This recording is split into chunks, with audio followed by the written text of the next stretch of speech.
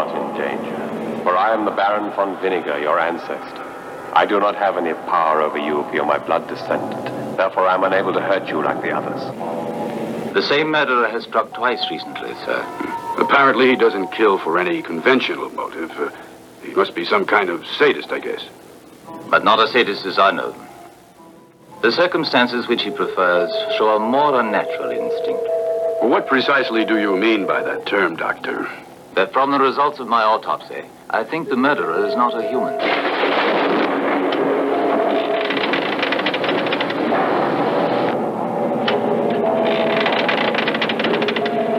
I'm taking Susan with me, Adolf.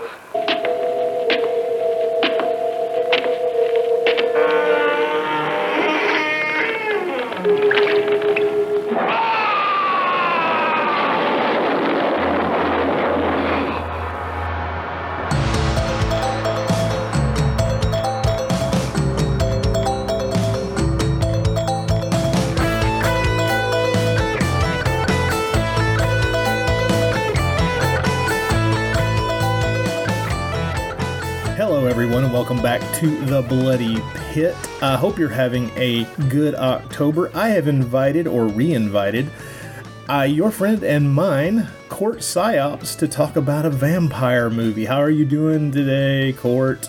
It was not horrible, nor was it sexy, and I'm pretty sure there was no vampirism. I would argue that there was some sexy, but it was spread out across the entire running time, and the only really sexy parts of it were just nudity. That's really it. Yeah, I meant the vampire itself, which wasn't there. It wasn't the vampire wasn't that horrible. Actually, I find the evil entity in the film actually relatively reasonable as far as evil entities go. Well, he has set up some rules, and damn it, just stick to them and you're okay. It's a very simple formula. You just don't show up at that place uninvited. It's pretty basic, really. Uninvited guests and the whole 9 yards. Everybody needs to take these kinds of things into account. Well, the film we are talking about today is indeed called The Horrible Sexy Vampire, which actually is not its original title, but we'll get to that. But it's a film that came out in 1971, roughly, depending on where you were in the world. And of course, this episode could easily show up as part of the feed for NashiCast, considering that it is a Spanish horror film. And the reason it is not is just that I wanted to have Cort all to myself. I like to snuggle up to him, and I didn't want Troy getting in the way. The horrible, sexy Cort Psyops. One of those is definitely true. I'll leave it to your imagination. 2 out of 3 ain't bad. Yeah, there's that. Or 1 out of 3 ain't bad. Well, no, I am Cort Psyops, so that's one of the two. Oh, well, okay. Whether I'm horrible or sexy is up to, the mood I'm in. Oh, my goodness. This movie does sport several people that fans of, or in-depth fans, I guess I should probably say, of the films of Paul Naschy would definitely recognize. At least you have seen them pop up in other we'll just say you've seen them pop up in Paul Naschy movies, and they're kind of standard issue actors and creators in the field of Spanish horror during the 1970s. I mean, starting with the director, Jose Luis Madrid. Interesting fellow. He made a few films with Paul Naschy, which is, of course, how we know him. The most famous would be 7 Murders for Scotland Yard. I think that's probably my favorite of his films that he did with Naschy. And you've seen that one, right? Yeah. That's the one where it looks like everybody that's being stabbed is actually a couch covered in latex, right? Exactly. Yeah, I've seen that one. You remember it well.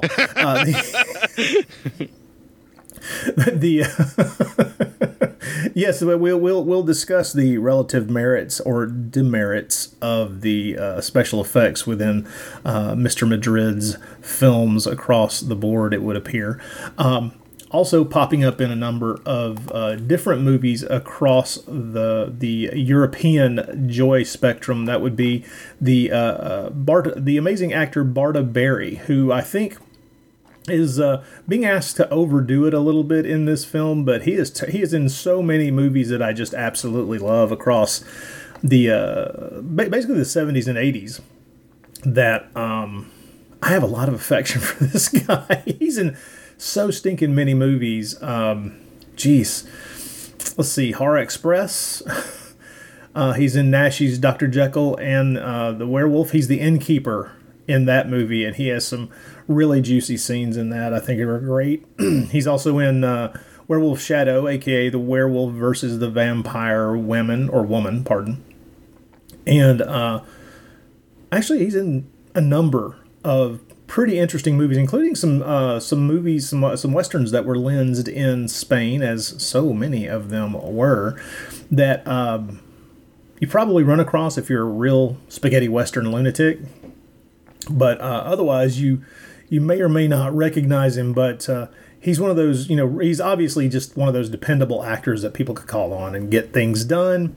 And he's able to play just about any kind of role you want to plug him into. If you look at what he's been called upon to do, he's good at what he does. And his long list of credits, I mean, well over 100 films. And I don't think it's casting aspersions to point out that two of his last films were Monster Dog in '84. Poor guy. He just plays a character called Old Man. And neither he nor Alice Cooper made it out of that film alive. And the very last film of one of the greats of Spanish cinema in 1985, The Sea Serpent, Mando de Osorio's final screen effort, which I actually will defend that movie, but I can understand why some people would not defend The Sea Serpent. If you want to talk about dicey special effects, the sea serpent bites off way more than it can chew. Have you ever sat down and watched that one? No, the Sea Serpent's not one that I've gotten my hands on, so I look forward to whatever might be the diciest of effects in that one. Well, I have to say, I do honestly, I hold out hope. It may be a forlorn hope that one day we'll get a really nice Blu-ray of The Sea Serpent packed with extras. And, of course, I often have these delusions, but this is one of the kinder ones, I think, where I'm hoping for a misunderstood and benighted piece of art to be shown the sun in a strange way so that others can possibly enjoy it or just maybe point and laugh. I don't know. Nevertheless, Bartaberry. Well, if Severn Films gets their hands on it, you just never know. I mean, I never thought I'd get a 4K of Werewolf versus the Vampire Women, but that's coming. I know. What a surprise that was. I mean, to be blindsided by that announcement, that was both fantastic and kind of weird. The fact that they're putting that fantastic documentary, The Man Who Saw Frankenstein Cry, on that disc is amazing. Right? I can finally watch it in subtitles in my non-pirated version. It's such a good movie. Oh, anyway, the cast. I guess, there's one other actor. He's a character actor who, once again, got to know because of watching.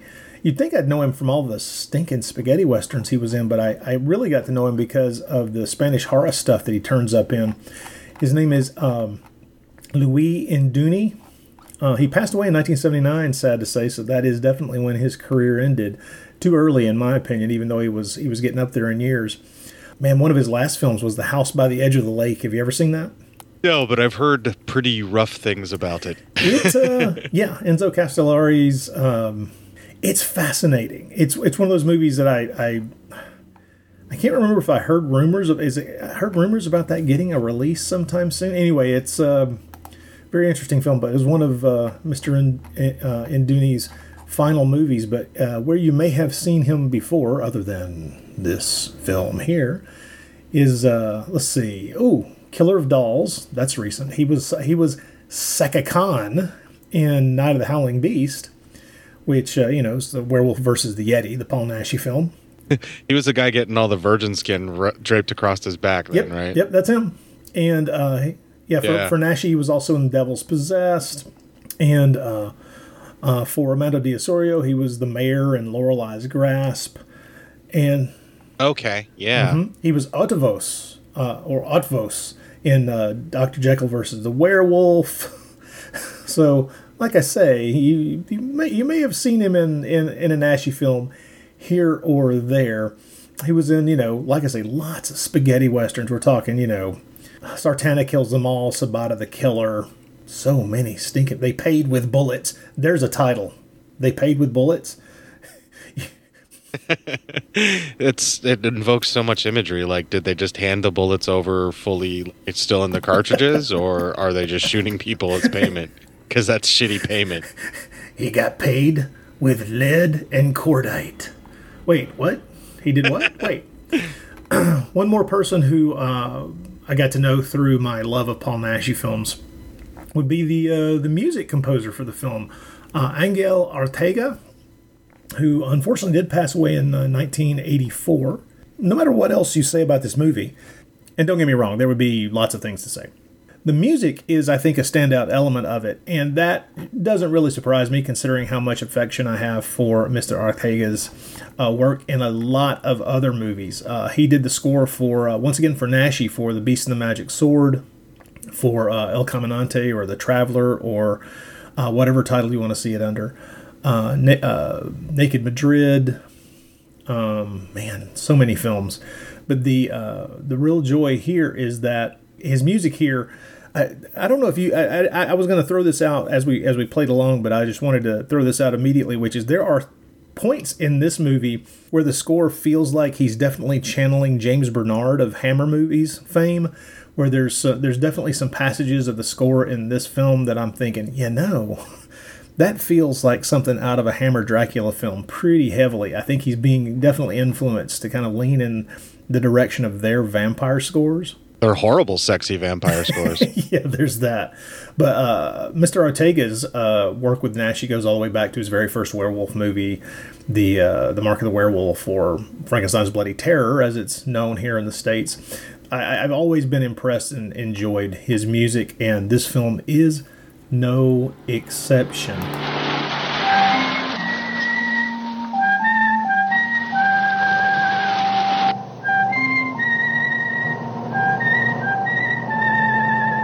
Arthur, I've just had an idea. Let's stop at the first hotel we see.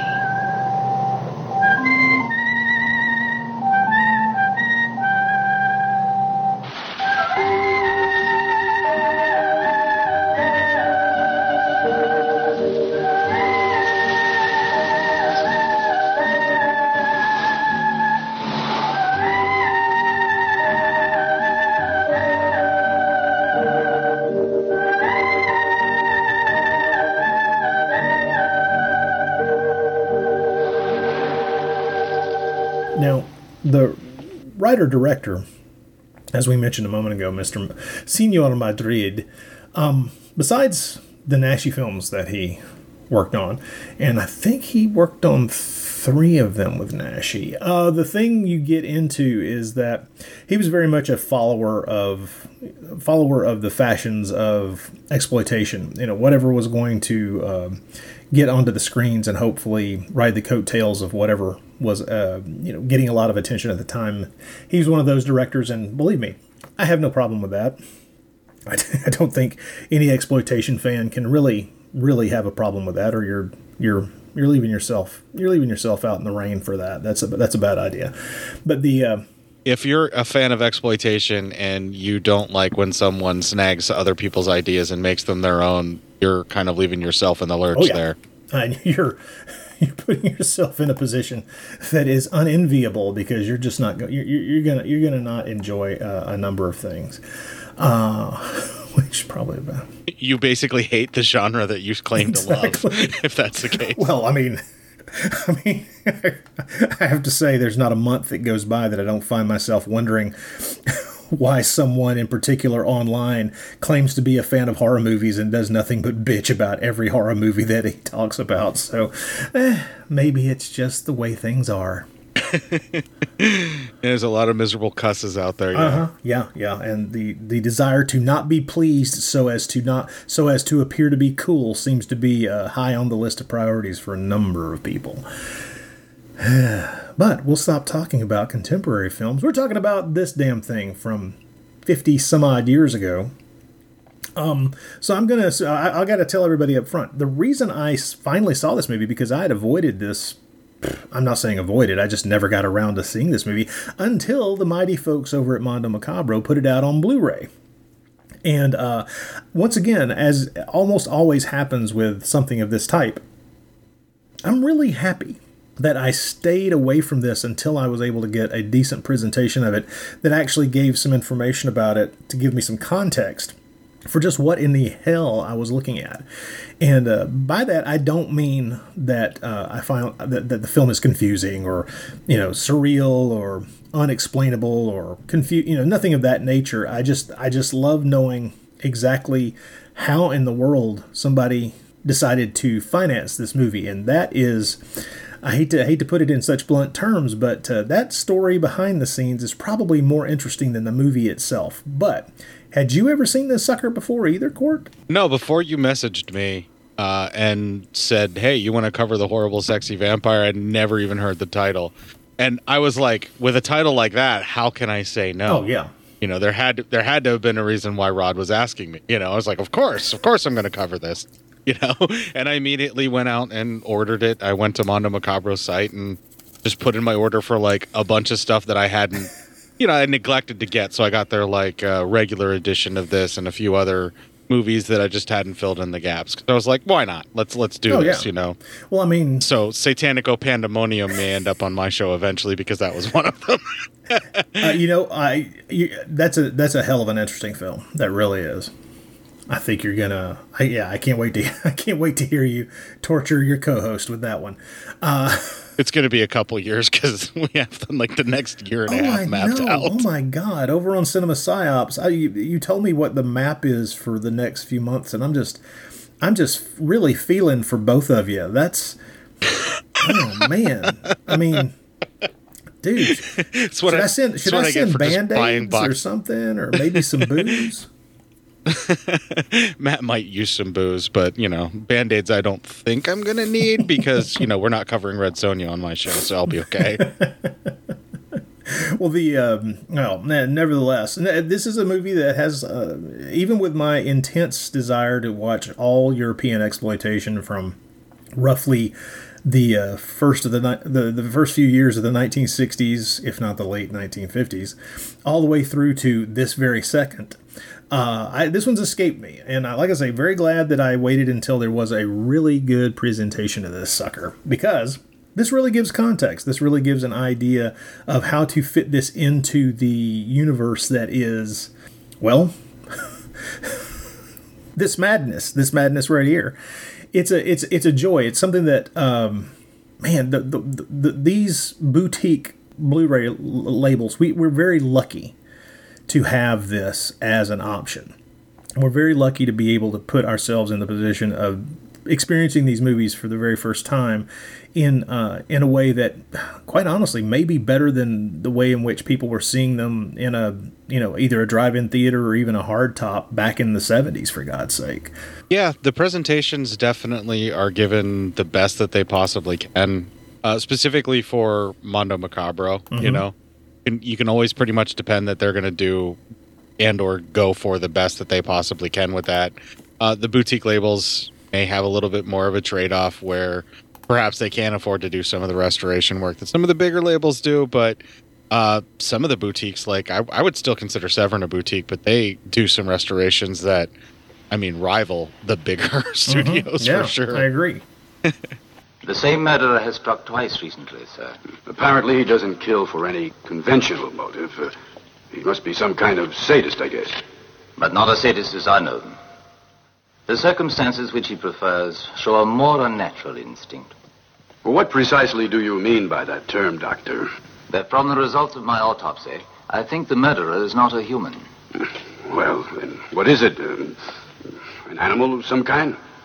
No, I didn't mean that. I'm afraid I don't follow you, Doctor. I thought so. Well, come to my place this evening for a drink. I will then explain to you what's behind my theory. I'll be glad to. At 6? At 6. All right. See you then.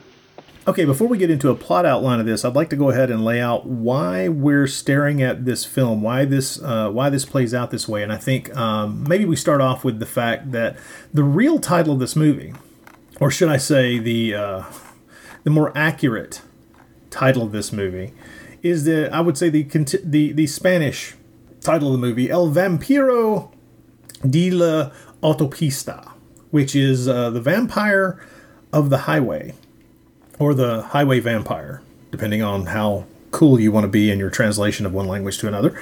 And that seems like a very strange title if you have seen this movie. But if you know why this movie was produced in the first place, you'll get it. And that is because, bear with us, folks, this one's weird. In the 1960s, there was a series of murders. One might call them a string of murders, although reading the details of it, I really find it hard to believe that any single individual was responsible for all of these deaths. On August 26, in 1964, the naked body of Mary Ann Peterson, a 22-year-old American hitchhiker, was found dead from strangulation on the highway near Karlsruhe. That's in Germany. A young man was arrested for the murder, but then he was released. Turns out he did not do it. And then 2 years later, this quote-unquote highway murderer, as he was dubbed, struck again. In May and in June of 1966, the corpses of two other female hitchhikers in their 20s, one German and the other American, were fished out of the Rhine. The circumstantial evidence, fed by eyewitness accounts of a red sports car with a Stuttgart license plate, pointed to one fellow, a guy named Waldemar Egon Wolfhart, a 25-year-old sometimes private detective whose whereabouts, according to the suspicions, were unknown. The German authorities did observe that the suspect's girlfriend had traveled to Spain, thus offering a clue as to where he might be. So when they eventually tracked him down, they threw his ass in jail. Turns out, unfortunately for them, he did not do it. And when they figured this out, they had to release him and apologize to him. But the thing is, by then, he had become quite a bit of a newspaper celebrity because he was an interesting-looking guy. I'm gonna tell you right now, if you have seen The Horrible Sexy Vampire, you've seen him. He is Count Obeleski. In other words, he's the guy playing the two different roles, the young descendant and the vampire himself. Do not be fooled by the stage name Wal Davis. His real name was Waldemar Wolfhart, which seems a little too on the nose for somebody who's going to start making horror movies, right? So the guy was falsely accused of murders, got loose, and got let go because it turns out he was falsely accused, and then turned that into an acting career out of the sensationalism of his catch and release when it turns out that he didn't actually do what they said he did. Well, it was more than a single step to that. First he recorded some songs, which of course everyone does. I mean, let's put it this way. If I'm ever accused of murder falsely, you can bet money that the way I'm going to cash in is by making people listen to me sing. So it's the best way to get revenge, honestly. On everyone. But everyone will suffer. It's like, if you think Gilbert Godfrey can't sing, you haven't heard me. So he comes out, and of course, by the time this series of murders were already being referred to as, these kind of quote unquote vampire murders. So when he did record a couple of songs and put them out, he was referring to himself as Waldemar El Vampiro, therefore already just taking as much public advantage of his false arrest and his, shall we say, unfortunate connection to a series of murders as he possibly could, which already starts to leave a bad taste in your mouth when you start thinking about, these are people who honestly were murdered, were killed, and you're kind of, making yourself famous or more famous by taking advantage of people's interest in these lurid details. It's pretty unsavory to my way of thinking. Well, he was also falsely accused of them when he didn't do them, so there is that. But yeah, he's kind of caught and weary in that, where he's a little scummy about how he's going about it. Yeah.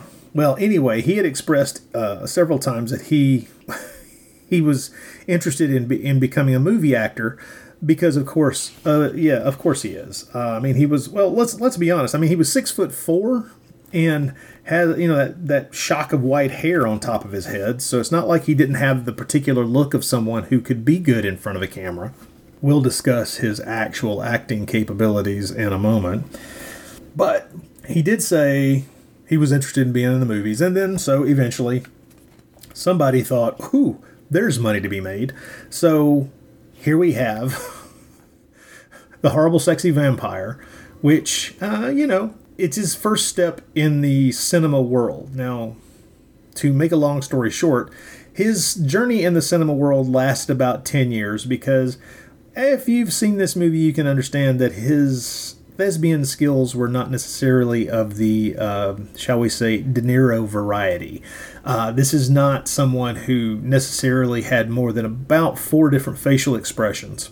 And and while each of them is interesting in its own way, seeing them in kind of random fashion flashed across his face, especially in the scenes where he's playing against himself, and you're realizing, oh, that's really kind of strange. He's got just about 4 expressions, doesn't he?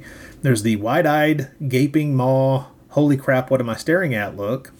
There's the chin slightly down, demon-eyed look that he gives as the vampire a few times. And, kind of variations between there. He's got a good smile. Hey, I'll grant him that. Somebody paid money for those teeth. But he is what he is. The thing is, a movie like this doesn't really require that you be that great an actor. And it's what's saved a lot of horror movies. We're there for the horror. We're not necessarily there for a treatise on the thespian skills of someone who was inaccurately accused of murder. Thank goodness. Mm-hmm. So, I should say, for those of you who've become enamored of Wild Davis, like I say, a stage name, if you really want to delve into his other movies, first of all, I feel for you because it's going to be an interesting trek. He made a few films, even a couple of them that I highly recommend, but not because of him. He made a few films with Jess Franco, including one that just recently Mondo Macabro did put out on Blu-ray. It's an excellent film, and I have to admit that I participated in a commentary track for that particular film. It stars Emma Cohen, speaking of people who worked with Paul Naschy.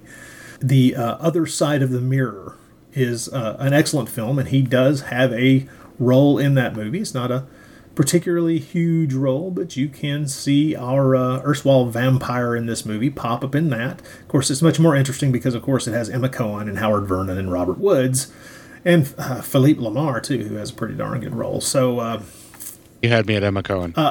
Yeah, precisely. By the way, really do highly recommend that movie. I think that it is one of the best of Jess Franco's films. It's melancholy, it's beautiful, it's thoughtful, it's intelligent. It is all the things that you wish that other Franco films would be and sometimes miss the mark. It's really fantastic.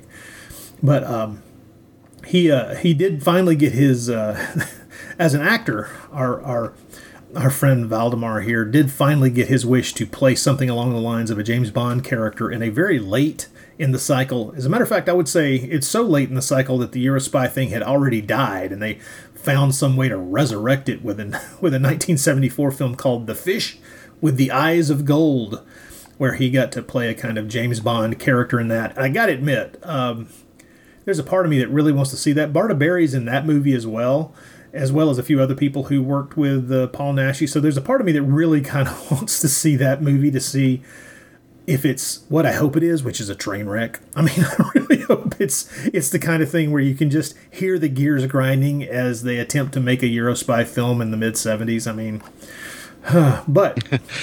Like Operation Manus, only probably worse. Yeah, there's that. But I mean, like I say, man, it has Maria Elena Arpon, who was in some Naschy movies. Victor Israel, who's one of my favorite Spanish character actors of all time.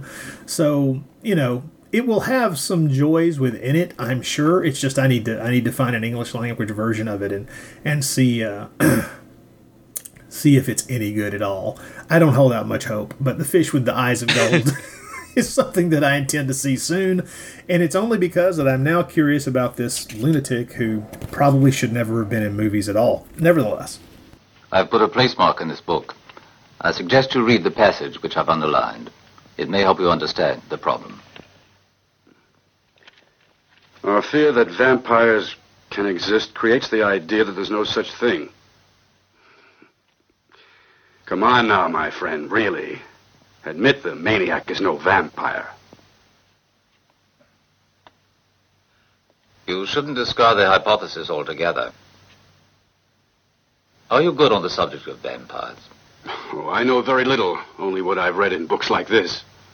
That every morning they return to their tomb. They fall upon their victims during the night, and they bite and suck blood.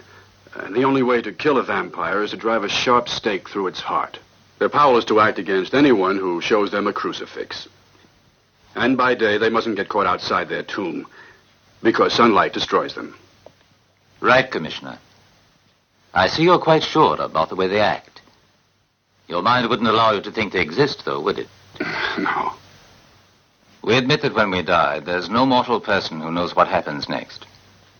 In my opinion, we cannot prove or disprove the phenomenon of vampires. Can you admit that, at least? Yes, I think so, Doctor, but it's not logical. I'm bad at logic. But what I'd like to make you believe is that we shun the unknown. As far as the story goes, this is pretty standard. It's pretty straightforward. And it's interesting that as a production of this time period, there's almost some areas of it that can't fall down for me as a viewer.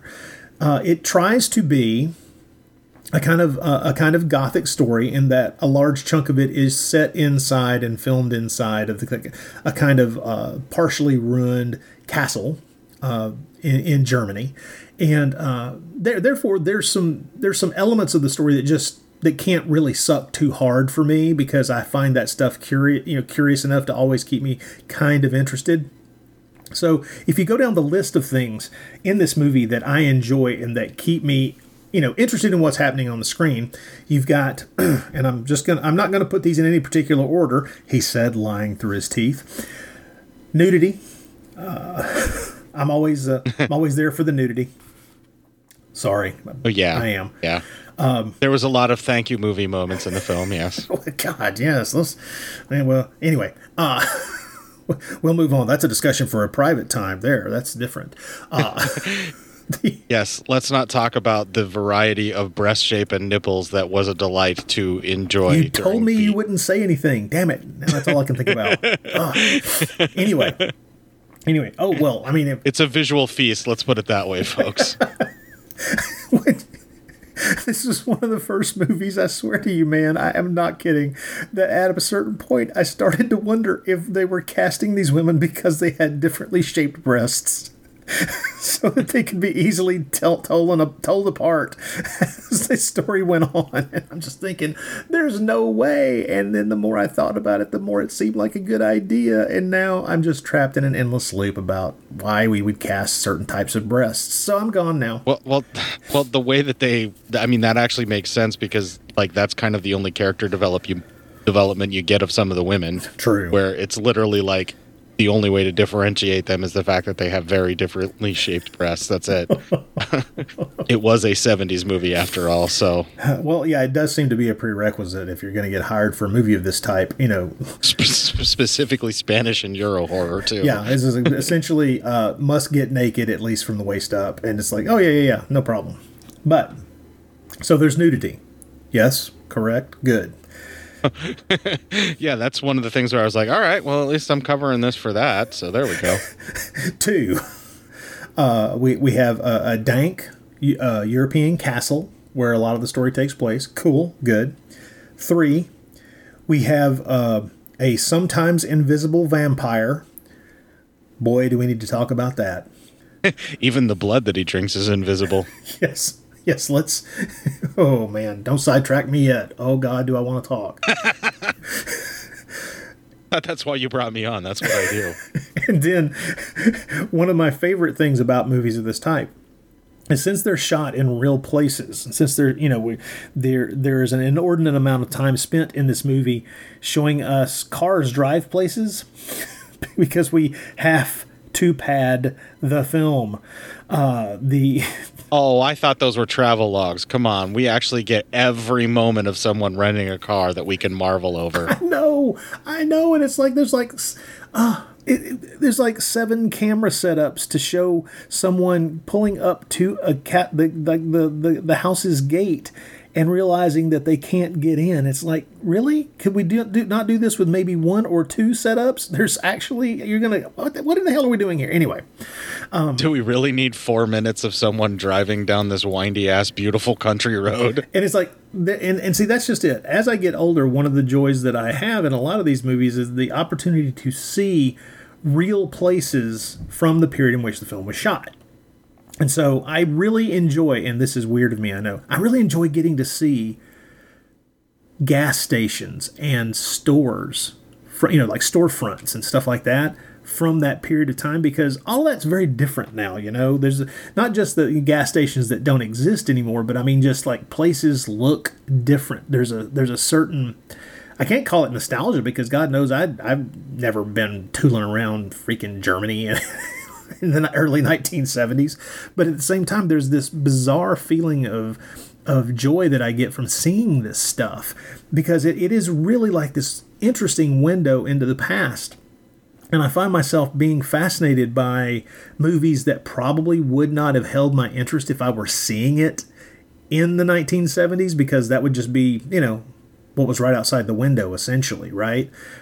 Yeah. But now, 5 decades on, I'm staring at this and I'm just utterly fascinated by something that should not... I mean, there was no intent for that to be a draw for the film, and now, decades later, for me at least, it is. I know I'm weird. Not necessarily. I can totally see how that would draw you in or interest you, or at least become a point of interest, because it becomes a historical document at that point. Yeah, exactly. It's any contemporary film will eventually look like a period piece, is essentially how it boils down. Yeah, and the more it tries to be of that time, the more it becomes a snapshot of that time. I'm looking at you, everything from the 60s. Oh, God, yes. Well, yeah, pretty much, especially from the late 60s. Holy shit. I mean, don't get me wrong. There's a few movies that don't fit that category, but if they were attempting to be taking place in the year in which they were shot, then yeah, there's some... It's not just the fashions, children. It's not just the fashions.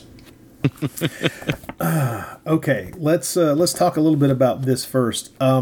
You know that red car that our main character is driving around? Yeah, that thing's cool. Yeah, that's his actual car, and that is the actual car that was one of the clues that got him arrested for those murders. Wow, this is exploitation of the highest order. Exactly. I'm enjoying this film's viewing in retrospect much, much more now.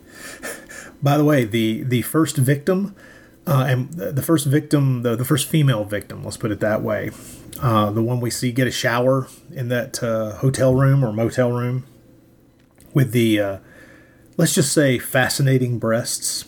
I think we can agree on that, right? Yeah, any set of them, really. Well, that woman was our lead actor's girlfriend and then eventual wife. He did all right for himself after being accused of murder falsely. Not too bad. Of course, like I say, he's a pretty handsome guy. Let's not downgrade the guy too much. I mean, I can imagine with even just a little bit of game, he might be all right. But yeah. It turns out she was an actress already, and as a matter of fact, she was an actress who was in Jess Franco's very first film back in 1959, which may be how he was able to wrangle his way into several Jess Franco films in the 1970s. So, by the way, all of this information, big props to Ismael Fernandez, who wrote a wonderful booklet that comes with the special edition version of this from Mondo. Wonderful essay with just packed with all kinds of information in here, way more than I'll go into, but that's what I was reading from earlier all props to Mr. Fernandez for his excellent work on actually digging out a lot of really great information about this movie, because I was already puzzled about this movie, and it was nice to have some of those questions answered and actually see someone who acknowledges this movie's many flaws, but at the same time is willing to defend certain aspects of it, which is kind of the position I find myself in. So we're brothers under the skin, my friend. We're brothers under the skin. So let's talk about the plot of this movie. And there's not a lot of plot. There's a story. That's about as far as I'm willing to go. And it goes like this. In Germany, there are a number of, some murders start to happen. How about we be as bland with it as we could possibly be? And we are shown them starting at the beginning of the film in a way that will severely puzzle almost any viewer. Now, unfortunately, the title gives away what the movie is eventually going to present us with, which is that we're dealing with a vampire. So I don't understand the artistic thought behind let's have our attacking, blood-drinking monster creature be invisible. Except for the very obvious reason, and I think Cort is there with me, that it is cheap as shit. Having people like fake react to being fake choked and then flail themselves about inside of a car. Yeah, that's like the cheapest way to probably film a death scene, especially whatever blood is supposed to be coming out of them is also becoming invisible. And then also maybe they just filmed everything with a mirror and it was a real vampire and that's how they got the invisibility. Now you have just come up with a thought that did not occur to me. And for that, I want to thank you. Honestly, that's brilliant. I mean, holy shit. How did I not think of that? That is such an incredibly stupid, bad idea. That's great. That's great. Oh my God. Oh, filmed in a mirror. Oh, now if only somebody had held up a book at some point and we were staring at it and realizing that it was all in reverse. Oh, that'd be amazing. Okay. Anyway, I gotta leave that alone because that's not gonna help me at all. Sorry, I told you that's what I'm here for, is to derail you. Oh, that's good though. That's the derailment. You know, that's like a train being derailed into a school. That's great. That's just wonderful. It's like the train wreck in freaking Unbreakable where there's only one survivor. Yeah, and unfortunately, he made a movie. So here we go. So, oh, you've killed me. Oh, good job. All right, well. So we have this series of invisible murders happening and the police investigating. And they seem to, once again, in keeping with trying to take advantage and exploit, shall we say, the details around our lead actors, he says in quotes, real life run-in with the law. We have these taking place sort of along the Autobahn, the German highway, but that idea kind of gets left behind a little bit because we're much more interested in having all this time spent inside this cool ass castle to kind of get some gothic atmosphere, for which I am I'm intensely grateful for that, because I'd much rather have some kind of gothic atmosphere when we start seeing somebody walking around dressed like Bela Lugosi. So that sounds good to me. Let's be clear here. The pacing of this film is weird as shit. The doling out of information in this movie about what is actually going on is weird as shit, and it's only compounded by the fact that you never know if the vampire is going to actually be standing there and fucking with you, or if he's going to be invisible. I mean, the English language title of this movie includes the word vampire, so you're not hiding the ball here. Plus, even the Spanish language title of the film has the word vampire in it, so you're not thinking that people are going to sit down and wonder, I have a doubt about what might be occurring here. But and your lead actor was falsely accused of being a real-life vampire. Exactly. Oh, by the way, he was much more credibly accused of being a pimp. Oh, he's definitely most credibly accused of being a bad actor with only 4 facial expressions. It's like trying to decide which version of wood. Is it teak this time? Is it oak? Are we talking maple? What type? Anyway, as a man once said, "My God, he is a plank." But the story lurches along in an interesting way, I guess, if you tilt your head just right, like you're a dog that heard a strange whistle. But it's deliberately paced kind of like Devil's Nightmare. Like the horror is few and far between, and it's more about the titillation, literally and figuratively. And then it's also about like viewing the just sort of abandoned nature of the castle that he's in, or just the rural setting, or just like it's like tone and atmosphere more than anything. Agreed. And that's the part that they get right in the pacing, is when they're allowing you to just sit there and stew in that tone or atmosphere for some of these abandoned buildings, or like the old creepy hotels, or just the country roads and things like that people might be on. But when it tries to actually drive plot forward, that's when it kind of trips on its own shoelaces. Yes. I mean, and to their credit, they really do attempt to find ways to set things up, because one could argue, and this is true of a number of films of this type, that this film is broken up. It's a series of murders of one type or another, broken up by scenes of people talking to each other. But of course, it is. That's the nature of storytelling. But they seem to be aware, at least, that they need to vary things to a degree, or people are going to start to get bored. So we have these long conversations with people, but we keep varying the locations just enough so that we're always in a slightly different place. We got some different visuals. So the movie starts off with the autopsy of the first victim, or the first victims. And we have this coroner who essentially automatically goes, "All right, fuck it, it's a vampire." And, I'm impressed. I like it when we get to the supernatural nature of things right there in the first reel. We're not playing around. We're not going, "Ooh, it could be this. It might be." No. So we have these. We start in the morgue. The doctor convinces the investigating cop, "Hey, look, come back to my place. We'll have a drink. We'll talk about this, because we need to be in a different location so that it looks more interesting than being in this place. And, by the way, if I can get a drink in your hand, maybe you'll believe my bullshit." So we get to this guy's house. We get to the coroner's house. And here's where my first real chuckle of the movie happened. To explain his vampire theory to this cop, he hands him a copy of Bram Stoker's Dracula. It just says, "Okay, I stuck a bookmark in there. Go and read that passage in this work of fiction from nearly 100 years before." And we'll get on track here with what we're talking about.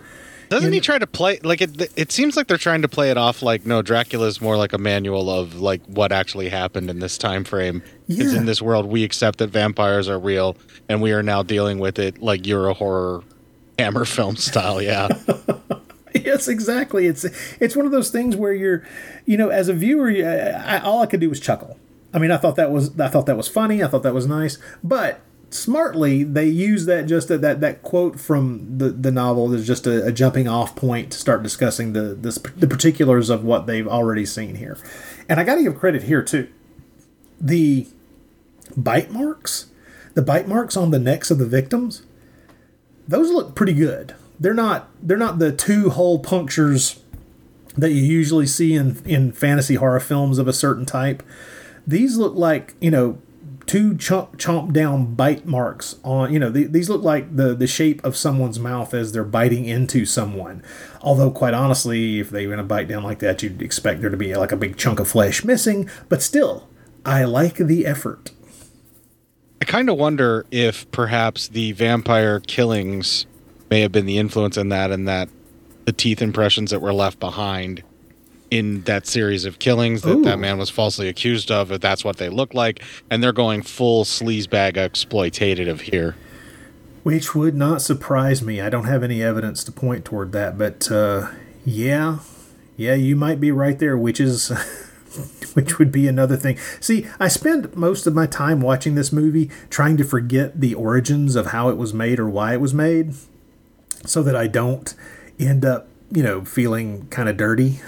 But now I can't even look at those cool wounds that I just praised and not think that might be why they look the way they look. So yeah, you're welcome. I mean, if they're gonna go this low, they might as well really lean into it. Are you just going to start smashing kittens next? Is that your next move to make me feel bad, Cort? I would never harm a kitten just to make you feel bad.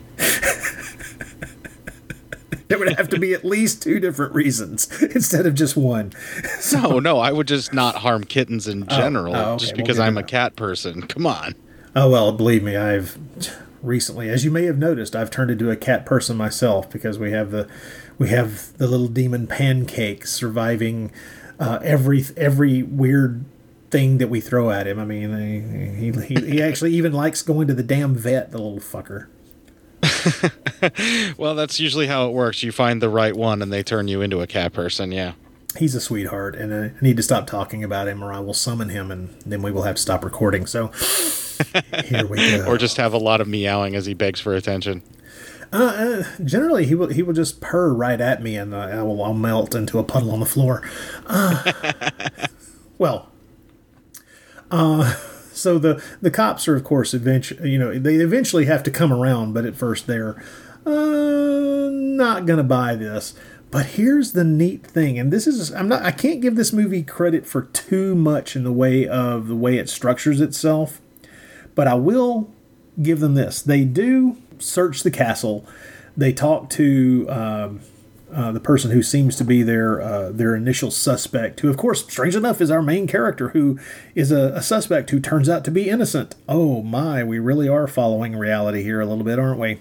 But at the same time, what I was really surprised by was our invisible vampire murderer takes out the first detective in charge of investigating these murderers, takes out the coroner, takes out the cop's assistant and driver, and it's almost like they were channeling the setup of Psycho, in that we're following some characters for the first reel, and then our monster takes them out, and we restart with a new cop.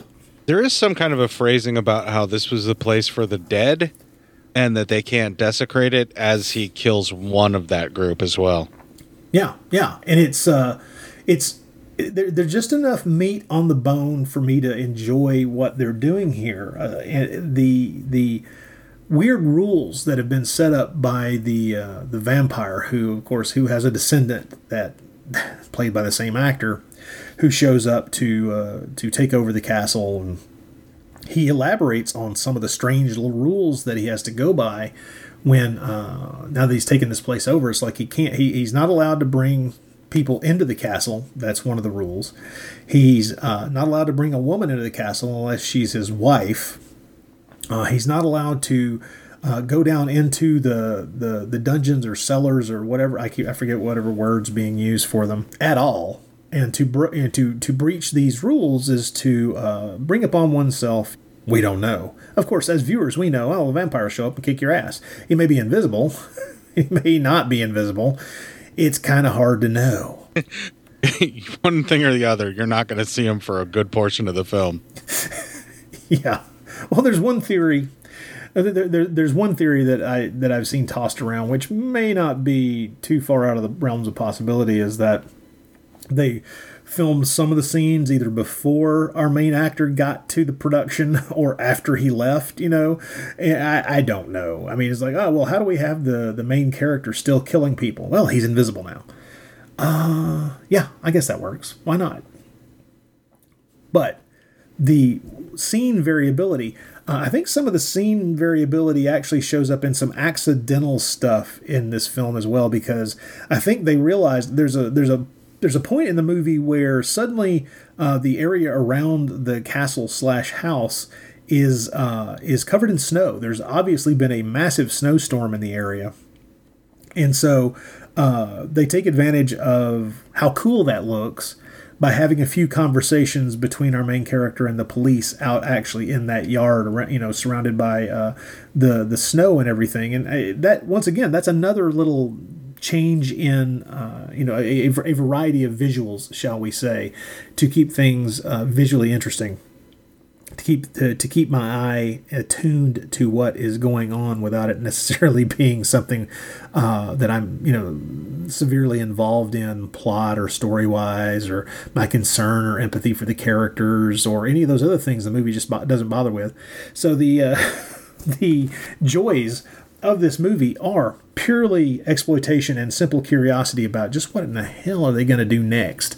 So I have to say, the strange elements of this movie, the pieces where I feel like we've gotten our hands around something here, and we're just, we're writing it as far as we can, and then we're just going to jump off and hope that we roll well enough to not kill ourselves, is that this vampire thing just keeps rolling forward, more and more victims.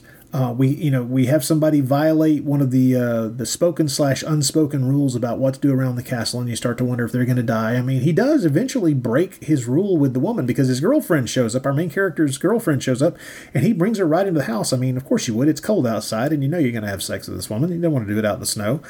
But that means he's brought a woman who's not his wife into the house, so of course that makes her a target, right? Yeah, more or less. You would think so.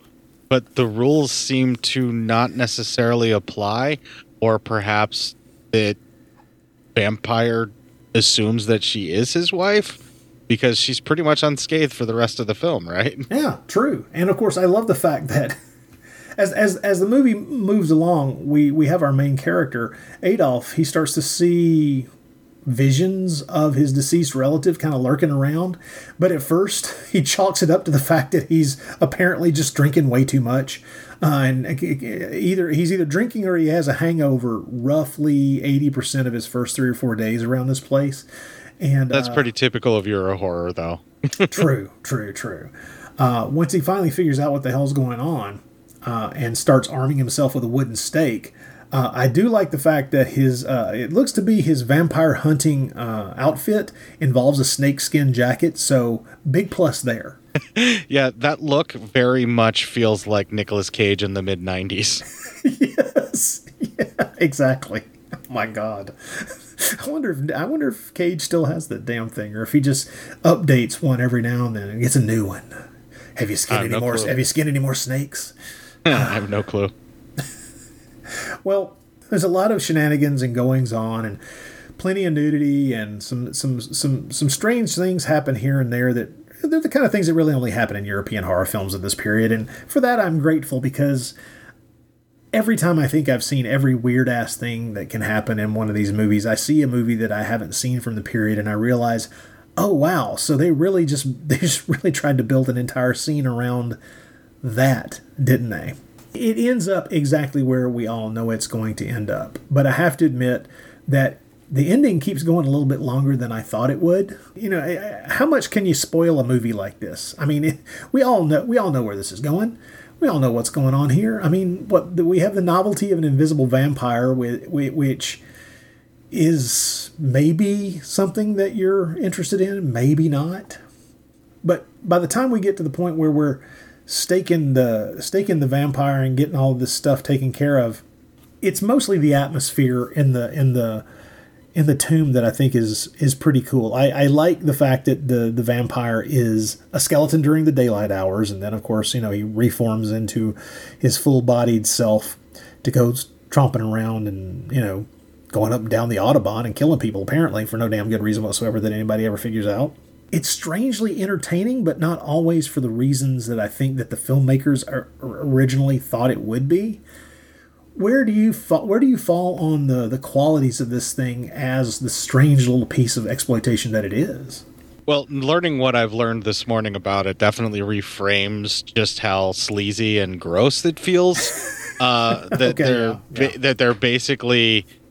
they're basically doing like the Manson family murders TV movie. Yeah. But extending it out and throwing in a little more sleaze and nudity with this story of the vampire killings. And then they even hire this guy that was accused falsely of it and then, later released and shown to be innocent. And then they're recreating it and they're putting him in there to actually be the killer. Like, that feels all sorts of off in a way that I'm not quite ready to deal with upon learning that at such an early hour for myself. But watching the movie without that knowledge and the choices that they're making with that and the way that they're doing this, like, I was actually pretty confused as to where I thought this was like kind of a ghost story thing going on more than anything. Yeah. But there are vampire tales that they're like a spectral being, or like they can come in as like a mist or something along those lines, or right. You will never see them. So the invisibility aspect of it didn't really bother me. And it actually was kind of a sneaky ghost story / Invisible Man movie that just so happened to be that he's biting people to death to kill them. And he really seems to have a serious dislike of women bathing, because almost all of his female victims have either just bathed or are in the process of bathing when he goes to attack them. So there's interesting pieces of entertainment that they do in the sequences, and some of the murders work better than others, and some of the invisible kills work better than others. And so it's definitely uneven. It shifts around in tone. It shifts around in pacing. It goes from this very slow, deliberate pacing to like these action vignette sequences back to the very slow, deliberate pacing. There's this sort of murder mystery thing of what's going on here when the new detective guy comes to town. He starts working with the guy that inherited the castle, because it's all centering around this castle. And yeah, it's just strange. It's like a strange mix of all these various story plot points and ideas that's very convoluted and chaotic and odd. And the first time that I watched it, I had a very hard time telling what was going on and where these people were. I thought like all of the people that were showing up at first were just showing up at the castle thinking it was a hotel and just walking in and getting a room. And I'm like, how is that even possible? But no, they're just along a highway, and he's a highway killer. And now that makes sense now that you told me what you told me, and it's going to reframe that and probably make it feel even more sinister and kind of gross that they're doing that, but not in like a way where I won't enjoy the film watching it again. It's just basically they're replicating that tale. I've watched serial killer biopics before, but never one that quite runs with such fantasy on top of it. Well, I mean, your statement about being a little feeling dirty, let's put it that way, about the way in which the real life exploitation elements are being folded into this thing. I'm there with you, but I have to admit that the movie is it's such an obvious film of the European Gothic vampire type that I'm not I was able to get past it at a certain point, especially considering when I watched it I had not read the essay and therefore knew as much as I would eventually know about the film. But there's no way to get around some of the weirdness of this movie just on the face of the way it's made, regardless of the behind the scenes stuff. Such as, I mean, come on, there comes a point when we have a guy who's fighting himself. And it's just so bizarre. It's always a difficult thing to do. They make an attempt at it, and it's the usual low budget attempt of films of this type. And it's okay. If you walked away from this movie kind of throwing your hands up and just thinking that it's all pretty mediocre and unexciting, I would understand it. But I am not that kind of beast. I'm a strange person, and so. Yeah, the guy fighting himself or vampire battle, the final, confrontation thing. I mean, Peter Jackson did a much better job in Bad Taste, where he's fighting himself on the edge of a cliff. Yes. So, I mean, that doesn't quite work as well, but the film as a whole and like the oddity that it is still fascinating, and it's not a completely boring watch because it makes sure to sprinkle enough nudity to keep your attention, just as a doldrum may hit you.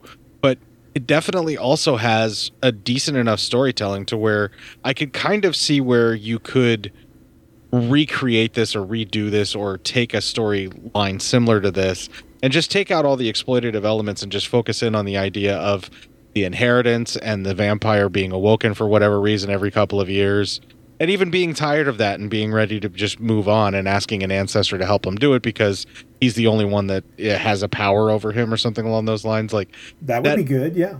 Yeah, that has a lot of the kind of things that I like in a Nashi or Euro horror kind of film.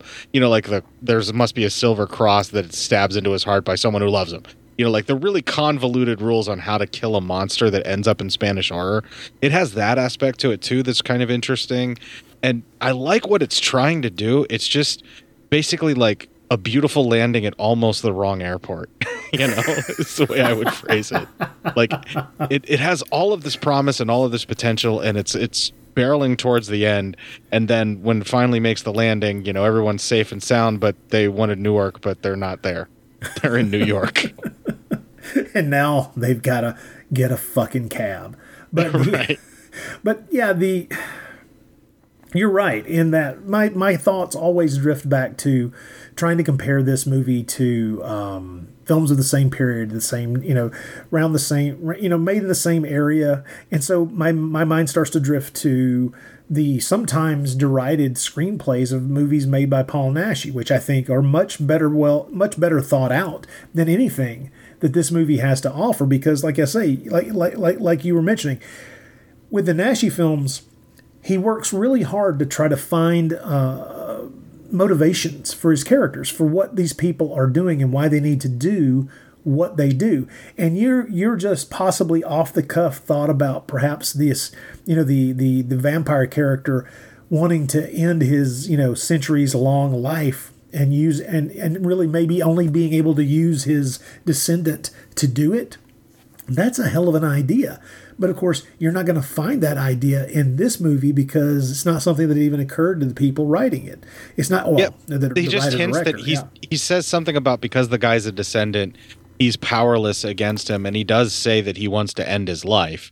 But you know, I don't know if it's only the descendant that can do it, or if it's just that he's telling his descendant this because he wants him to end his life.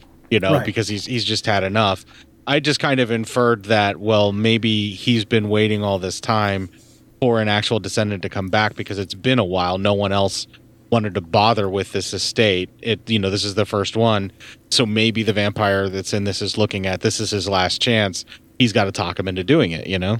Yeah, I mean, if that had been the stated goal of this monster, in other words, stop me, either stop me so that I stop murdering people, or if you don't act, then I'm just going to keep killing people. And as a matter of fact, I'll murder your girlfriend. You know this kind of thing might have been where maybe the vampire is experiencing just uncontrollable bloodlust, and his only down times are after he's murdered someone in drunk blood, and therefore that's when he can be coherent enough to talk to his descendant and try to get him to end his existence.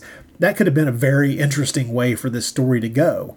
They didn't think of that. That's more along the lines of something that, you know, Jacinto Molina, Paul Naschy, he would have thought of that. He would have come up with this kind of cursed being who's trying to find a way out of this horrible situation that he's found himself in. You know, who sees his affliction as a curse instead of, you know, whatever this vampire character in this movie sees his version of life. We're never given much insight into what motivates this character beyond just being a vampire and magically having the ability to be invisible.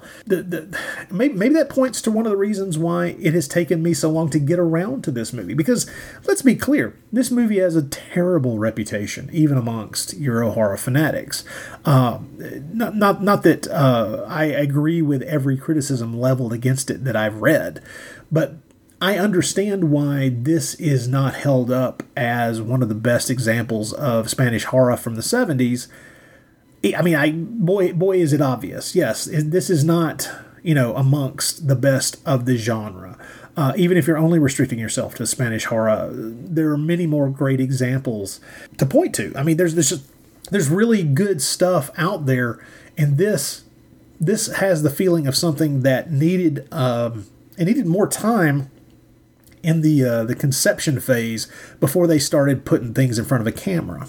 Yeah, this feels like the kind of thing that they did with Lorelei's Grasp is what they were attempting for, doing an old-fashioned monster movie story or monster tale, but like with some fresh and new ideas and kind of changing things up a little bit and just trying to make it slightly different, but also at the same time trying to bring in this existing story that they know people are going to be fascinated by just by knowing that this guy is now going to be in the movie, and it doesn't quite mesh together well. It's like a jambalaya more than it's like a solution.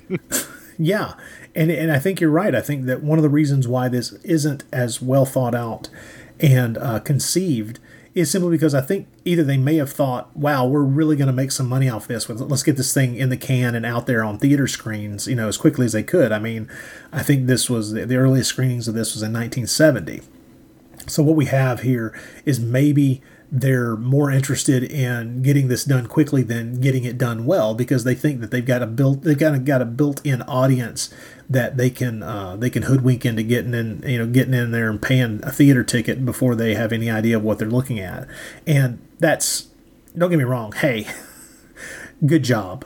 I'm proud of you. I'm really thrilled. I'm glad you made this movie, regardless of ways in which we can obviously see that it could be improved. But there are examples where people did the same kind of thing and I'm trying to not be cruel when I say this, because it would sound awful, especially taken out of context as a soundbite. It's like there are people who have done similar things such as this, but were more talented or maybe just thought things through in a better way. But maybe speed was of the essence, and that's why we've got what we've got here. Yeah, it's definitely a rushed feeling to the production of the film, and it definitely has, now that I know what I know about the film, it definitely has a feeling to it where it's now or never. We got to get this out, and we got to do this before this 15 minutes of fame for this gentleman are up. Yeah, we've got to strike while the iron's hot, and it really feels like, I mean, one could even be a little crueler about one aspect of it, which is that we've talked about the fact that there's, at a certain point, there's obviously been a snowstorm, and so they take advantage of that by having those scenes that are shot out in the snow. Which, don't get me wrong, good job. I like that aspect of it. I think it's great, but at the same time, it's an aspect of it where they're just like, no, rush, get this through. We've got, I don't know how long they had to shoot this thing. I don't have any information about that. Although, I got to say, I still haven't listened to the entire commentary track that's on the Mondo Macabro disc. I need to do that. I listened to the first 15 or 20 minutes of it, and what I'm hearing on it sounds really cool, and I can't wait to find out if they've got some information about how long they had to shoot this. Did they shoot it in 2 weeks? Did they shoot it in 3 weeks? Whatever it was. But I think that it feels like a rushed production, and we have every reason in the world to believe that is what the situation would have been. I gotta say, the fact that they are doing their best to work vampire into pretty much every variation on the title that you can think of, except for just a couple. I think the Italian title is the only one that doesn't have vampire. I mean, The Curse of the Vampire is what it was called in Mexico. In West Germany, for some reason, the film was called, I'll translate it on the fly, but it's the Vampire of Castle Frankenstein, which, that doesn't make any damn sense. It's Frankenstein's Bloody Terror all over again. Yeah, I know. It's like, one wonders if in the German version of this, the German dub of it, there was some attempt to drag the Frankenstein family into this thing or not. Escape from Planet Ape. Escape from Planet Ape. Yes, exactly. Something as silly as that. But the like in France, it was called the sexy vampire or the sexual vampire. I'm not sure exactly how to translate that. I'm sorry, but my college level French has not survived this deep into my aging. Sorry, folks.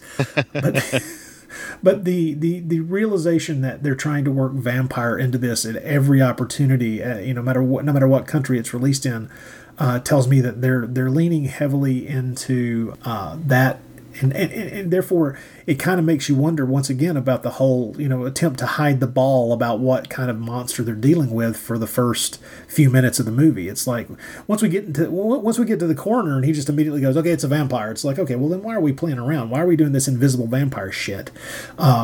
Except other than it has to be the fact that they have got to get a certain number of murders on screen. And we don't have the actor, so what we'll do is it's much easier to just have one actor thrash around and pretend he's being attacked, and then we cut to a nice shot of the corpse with a wound in his throat. But I can respect that. I mean, if you've ever enjoyed a movie of this type and wondered just what in the hell the idea was, I mean, we can all see where this is going. It definitely has the feeling to where they want you to definitely be thinking about specifically the lead actor and the very real history of what's going on. And they're hoping that alone will get you into the theater. Like as far as the titling goes and the way that it's set up and how much it mimics events of real world deaths of people that have happened. So they're definitely banking on that as like their selling point for sure. It's kind of like if Hunchback of the Morgue was like, oh, by the way, there's an actual severed head in the film, and like they went for that and like, made that like the main sticking point, that they used a real human severed head in the film. Now you have to go see it, like the worst aspect of the film that it could have possibly been used to market is what they really are going for in trying to push it forward. And that's like, hey, it's a vampire, but is it a vampire? We're not really sure. We rushed this into production. I say, do you suspect me? Why, no.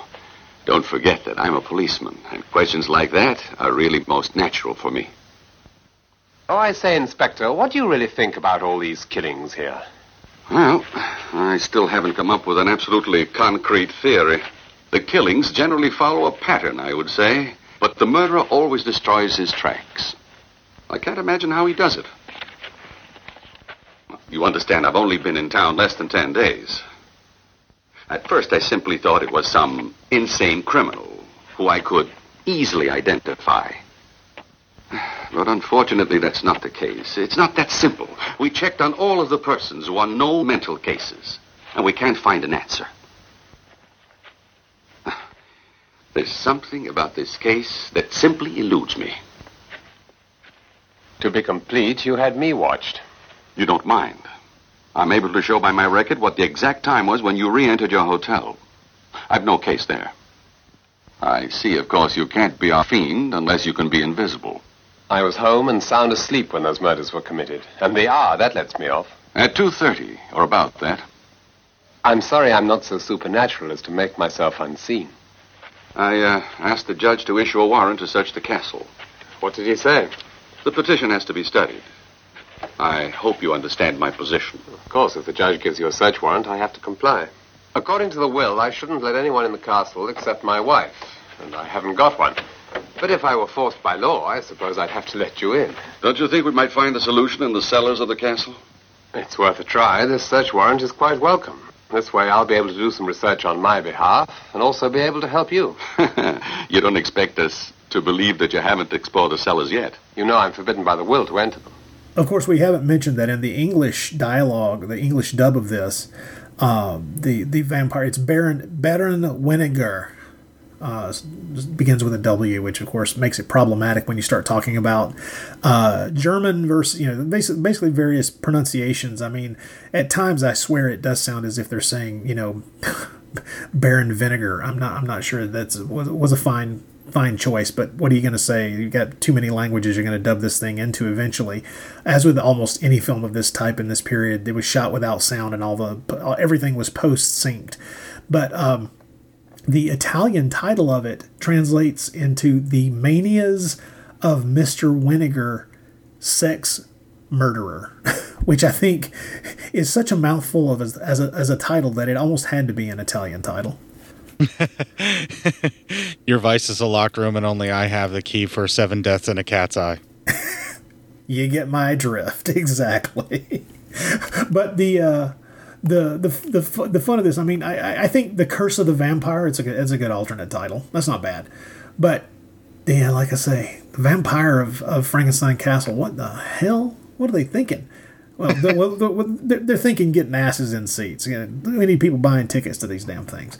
So, without going into too much detail, I think it's probably a good idea to kind of give our wrap-up thoughts. Where do you think this falls in the realm of weird Spanish horror movies of the early 1970s, Mr. Psyops? Well, that was very Hugo Weaving in the Matrix movies, the way that you said that. Sorry. Mr. Psyops, yes. It is not one of the pantheon that I would recommend over a lot of the other ones. Like, I would probably go over a litany list of Paul Naschy films and DeSorio stuff. And, like, if you had gone to the point where you had seen pretty much everything that I have seen at this point, Spanish horror-wise, I would then ask if you had seen Horrible Sexy Vampire and talked about how it's an intriguing film and, then kind of said, hey, well, if you haven't seen it, you might want to check it out because, and then told them the backstory behind it and how it's kind of somewhat exploitative. Because, as you mentioned, that's way more interesting than the actual viewing of the film itself. Like, I can honestly say that viewing the Blu-ray after having purchased it, I was like, what the fuck was Rod thinking? He wants to cover this on the show? What purpose? Like, how are we going to talk about this for, more than 10 minutes? You know what I'm saying? And then, there's not a lot of meat on the bone. It's true, yeah. Yeah, but then knowing what you know about the history with it and the backstory and all of that, which I didn't delve into, I wanted to jump into the movie just sight unseen because that's how I was going to approach it, and I figured that would help with the conversation a little bit. And then learning what I've learned here on the show today, I would probably use that more of a selling point like the film probably intended. Yeah. Like, this is what they did. It was exploitative. It was not a choice that I would necessarily want a film to take, but this is what they did. It's the same thing where I kind of warn people before I show them Hunchback of the Morgue, where I'm like, there's going to be an actual severed human head in this film and actual harm to rats, so you might want to be leery. But otherwise, it's a very interesting film, and with this one, it's like, so the interesting thing about this is how exploitative and sleazy it actually is, but in a stealthy way. Yeah. It's not something that decades after the fact. Basically, you need a history lesson before you know how exploitative it's being, and that I think that makes it go down a little bit easier. Although for most modern audiences, this is not going to be something that they're really going to be drawn to. This is more in the niche category. This is, as you said, once you've gone through, just lots of European exploitation from the period. This one's another one that's going to get thrown onto the pile. This is another one in the long list of, it's not in the top 25, but man, if you want to see something curious, if you're willing to follow, certain character actors, or you're curious about the writer director, and if you're intrigued enough. If your love of film has become more scholarly than anything and you just need to see everything, this is one of the ones that you need to see. But at this point, luckily, like I say, no matter what version of this you were to purchase, at least you're getting a commentary track with it that lays out a lot of the specifics around the production of the film, the reasons it was made, what would have made it a success at the time that it came out, the kind of weirdness that is involved in greenlighting something like this, getting somebody willing to throw some money at a project of this type. It's fascinating for that, and it's also just kind of weird. It's not one of those vampire movies that adds something to the mythos. It's not a vampire movie that brings something to the table that you've not seen in any other movie. And, just in our brief discussion, we point out that, you very wisely pointed out how they could have adjusted things, just rethought some element of the film to kind of bring out something that's kind of already hinted at least within the English dialogue, that would have really turned this film into something a bit more interesting in how it's structured and how it's laying out its story. Yeah, it just feels like all of the choices that were made were just made in the effort of getting it made as briefly and quickly as possible. Yeah. With maximum results for minimum effort. Pretty much. And like I said, that's one piece of information I want to finish. I want to finish listening to the commentary track to find out if they have any info about the length of time that they actually had during production. Just how quickly were they getting this made and rushing it out. So, very curious about that. The Horrible Sexy Vampire from either 1970 or 1971. Worth seeing if you are a nutcase like Cort and myself. If you're the kind of person that buys a Blu-ray just because it's released by a company that you like, then this is definitely the movie for you. Oh, this may be one of the most Mondo Macabro films I think I've ever seen. This is exactly the kind of thing. It's like if you're talking the Euro weirdness, I mean, this and Dr. Jekyll and the Werewolf, this is the kind of stuff that they're going to put out. This is exactly why I love the company so damn much. Even when it's like, oh yeah, I've heard of that movie, but I've not gotten around to it yet. Well, now you've got the best way to do it. And I've said that about one of their releases, I don't know, probably 25 times. So it's for a select niche audience. And if you know who you are, you know who you are. Otherwise, we may have warned you away from it with this podcast. I don't know. If nothing else, it's worth it for the nudity. Oh, my goodness. Okay, brief aside. I'm not kidding about the variety and variations on female breasts in this film. Holy crap. If that was what they were casting these ladies on, points to the casting director or the director probably, if I had any guess in the matter. Yeah, there was a diversity of breast shape, nipple placement, nipple type. Okay, we're getting into a weird area now. Well, I mean, that's the kind of the thing that I was focusing in on the movie to keep me going through it because I didn't know what the hell was going on otherwise. Well, I gotta say, one of the things you'll notice the more you think about movies, especially when you're talking about movies that are of this particular type of genre, when you start talking about exploitation films, is one of the things that you do. Well, even in larger scale movies as well, more budgetarily generous productions as well, is that one of the things you do in your casting is if you've got a number of people who are going to only be on screen for a short period of time, you try to cast people who look very different from each other. In other words, the most obvious things, different hair colors, different styles of dress. You try to make sure that it's very easy for an audience to discern differences between different people on screen, so that when things start to happen and when certain characteristics are attributed to certain people, it's very easy visually to link them in your memory because they're only going to be around for a short period of time and you want to make them memorable to some degree. Well, this is the first movie I've ever thought that they might have used breast shape and nipple placement as a criterion for choosing their vampire victims. I kind of wish the director was still alive so I could query him about this, but I don't know that he would ever give me a straight answer. So yeah, that's kind of the most intriguing part of this film is how did they make that decision for me?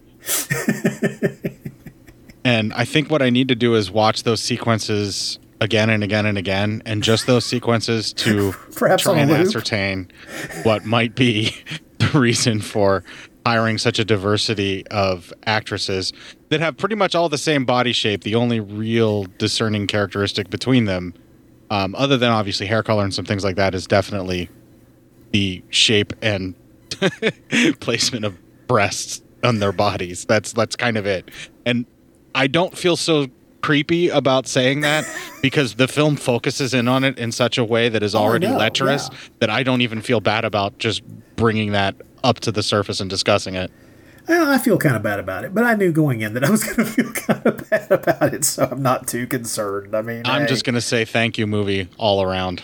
I'm just going to say I'm glad we mostly waited until the very end of the show to actually talk about this in depth, because now I feel like we could start talking about perhaps various substrata of Pornhub genres that we could actually go down the rabbit hole on, and I don't want to do that. That's for a different show. We could just talk about my obsession with Red Sonja being able to pick me up and take care of me and how that makes you uncomfortable. That's a very She-Hulk thing you've got going on there. Oh, man, that sequence was amazing when she picked up that dude and dragged him to the bedroom. That was awesome. Yeah. I'm pretty sure that's not a one-time watch for you, is it? Nope, not at all. Not that scene. Cort, thank you very much for coming on to talk to me about this very strange Spanish horror film. Well, thank you for having me on and bringing something so bizarre and just off-putting into my life movie-wise. Tell the people where they can find your podcast, my friend. Yeah, a quick Google search of Cinema Psyops is going to bring us up for sure. We're on Legion Podcast, the URL for the direct landing page, legionpodcast.com/cinema-psyops-podcast. All of your various podcatchers and Spotify and everything like that, Cinema Psyops is there. And if you search for Cinema Psyops, comes up as like the third or fourth one now, I think, on iTunes, or maybe fifth. We've been around long enough to where that happens now, and that's kind of awesome. Cool. Well, once again, man, thank you for coming on and doing this, and I guess we will talk to you again soon. Maybe I'll let you choose the next film that we cover on the Bloody Pit here. Something to rattle you out of the hell that you're about to put yourself through on your own show for the next few months. You say hell, but I'm looking forward to it. I'm actually going to enjoy it because, our bread and butter is the weird and just offbeat and sometimes really low budget, and why the fuck did this get made? That's kind of what we do. Good for you. I mean, that we could call this episode an example of that as well. Yeah, exactly. I'm your man for this kind of shit, apparently. Cort, thank you very much. Thank you. Did you ever see a film at such a young age it left you traumatized with cinematic wounds? Necrophilia. It's a dead issue, man. Don't push it. Cinema Psyops is a weekly podcast documenting an ongoing experiment on the mind of an unwilling test subject. No one should have to watch this movie. Oh, no one should have to watch this? No one should have to watch this movie. Surprisingly, it's not a topic that a lot of people really want to tackle. I'm shocked, prudes. I know, really. Right? It's the next sexual frontier that no one wants to explore. I am, in the most sincerest of senses, disappointed in you. It takes a powerful goddess like Connie, jam her arm down the monster's throat and kill it. Oh, I'm still tripping out over that. Even as a kid, I was like, I gotta find a girl like that. Every week, I get a new look of disappointment that I never thought I could get out of her. Unimaginable. At 12 years old, you should not be watching this movie. Obviously. At 13, you should not be. 14, you shouldn't be. I'm not entirely sure even 17-year-olds should be watching this movie. Just because you're offended by something doesn't mean that you have the right to demand that it doesn't exist. Watching this film again, I had all of this little nerd glee with everything that kept little popping history up. doll popping up absolutely. at you. So I totally loved this film. Hey, I know why you couldn't see that. It's because your brain's warped from watching this shit at 12 years old. Yeah, this is a rough movie. I told you ahead of time when we were getting ready to do it that it was going to be a rough one. How could you watch this shit at 12? Because physical wounds heal, cinematic ones don't. Listen to Cinema Psyops. Aren't TV movies fun? You see all these familiar faces, but doing really unfamiliar things. And I think that that's really exciting. And I think that's something important to the history of film in general. Join Amanda. There's a lot going on in that scene that is unspoken between two men. So I'm just telling you, I think there was a little Brokeback Mountain. Dan. I think Therese is a little bipolar. Her voice, it goes from this sort of sexy, sensuous voice to, okay, Ramsey, get out of here. It's like, oh, God. And Nate. I love, in the late 70s, early 80s, the crazier a person got, the bigger their hair got. As they discuss their favorite made-for-TV movies. Mr. Hazelrig. On the Made-for-TV Mayhem Show. This man came to see him. He never comes to see him at work. What kind of stories could he have to tell him? Tales of his postal delivery. Well, thank you very much for listening to our show on the horrible, sexy vampire. Definitely a left turn out of the gate for some of the kinds of stuff that shows up here on the Bloody Pit. Like I say, more naturally could have ended up on the Nashi cast, but hey, sometimes changing things up is not necessarily a bad idea. Plus, it's just a lot of fun to talk to Cort about a movie this strange. I mean, invisible vampires? What are we doing here? But nevertheless, I want to thank you for listening to this show. And if you have any comments either about this film or any other film that we've covered, or if you've got any ideas for films that you want to hear us talk about in the future, with any of my occasional co-conspirators in this project, please drop a line to thebloodypit@gmail.com. Love to hear from you, and hope everyone is having a great October, and I hope you have a happy Halloween. Bye now.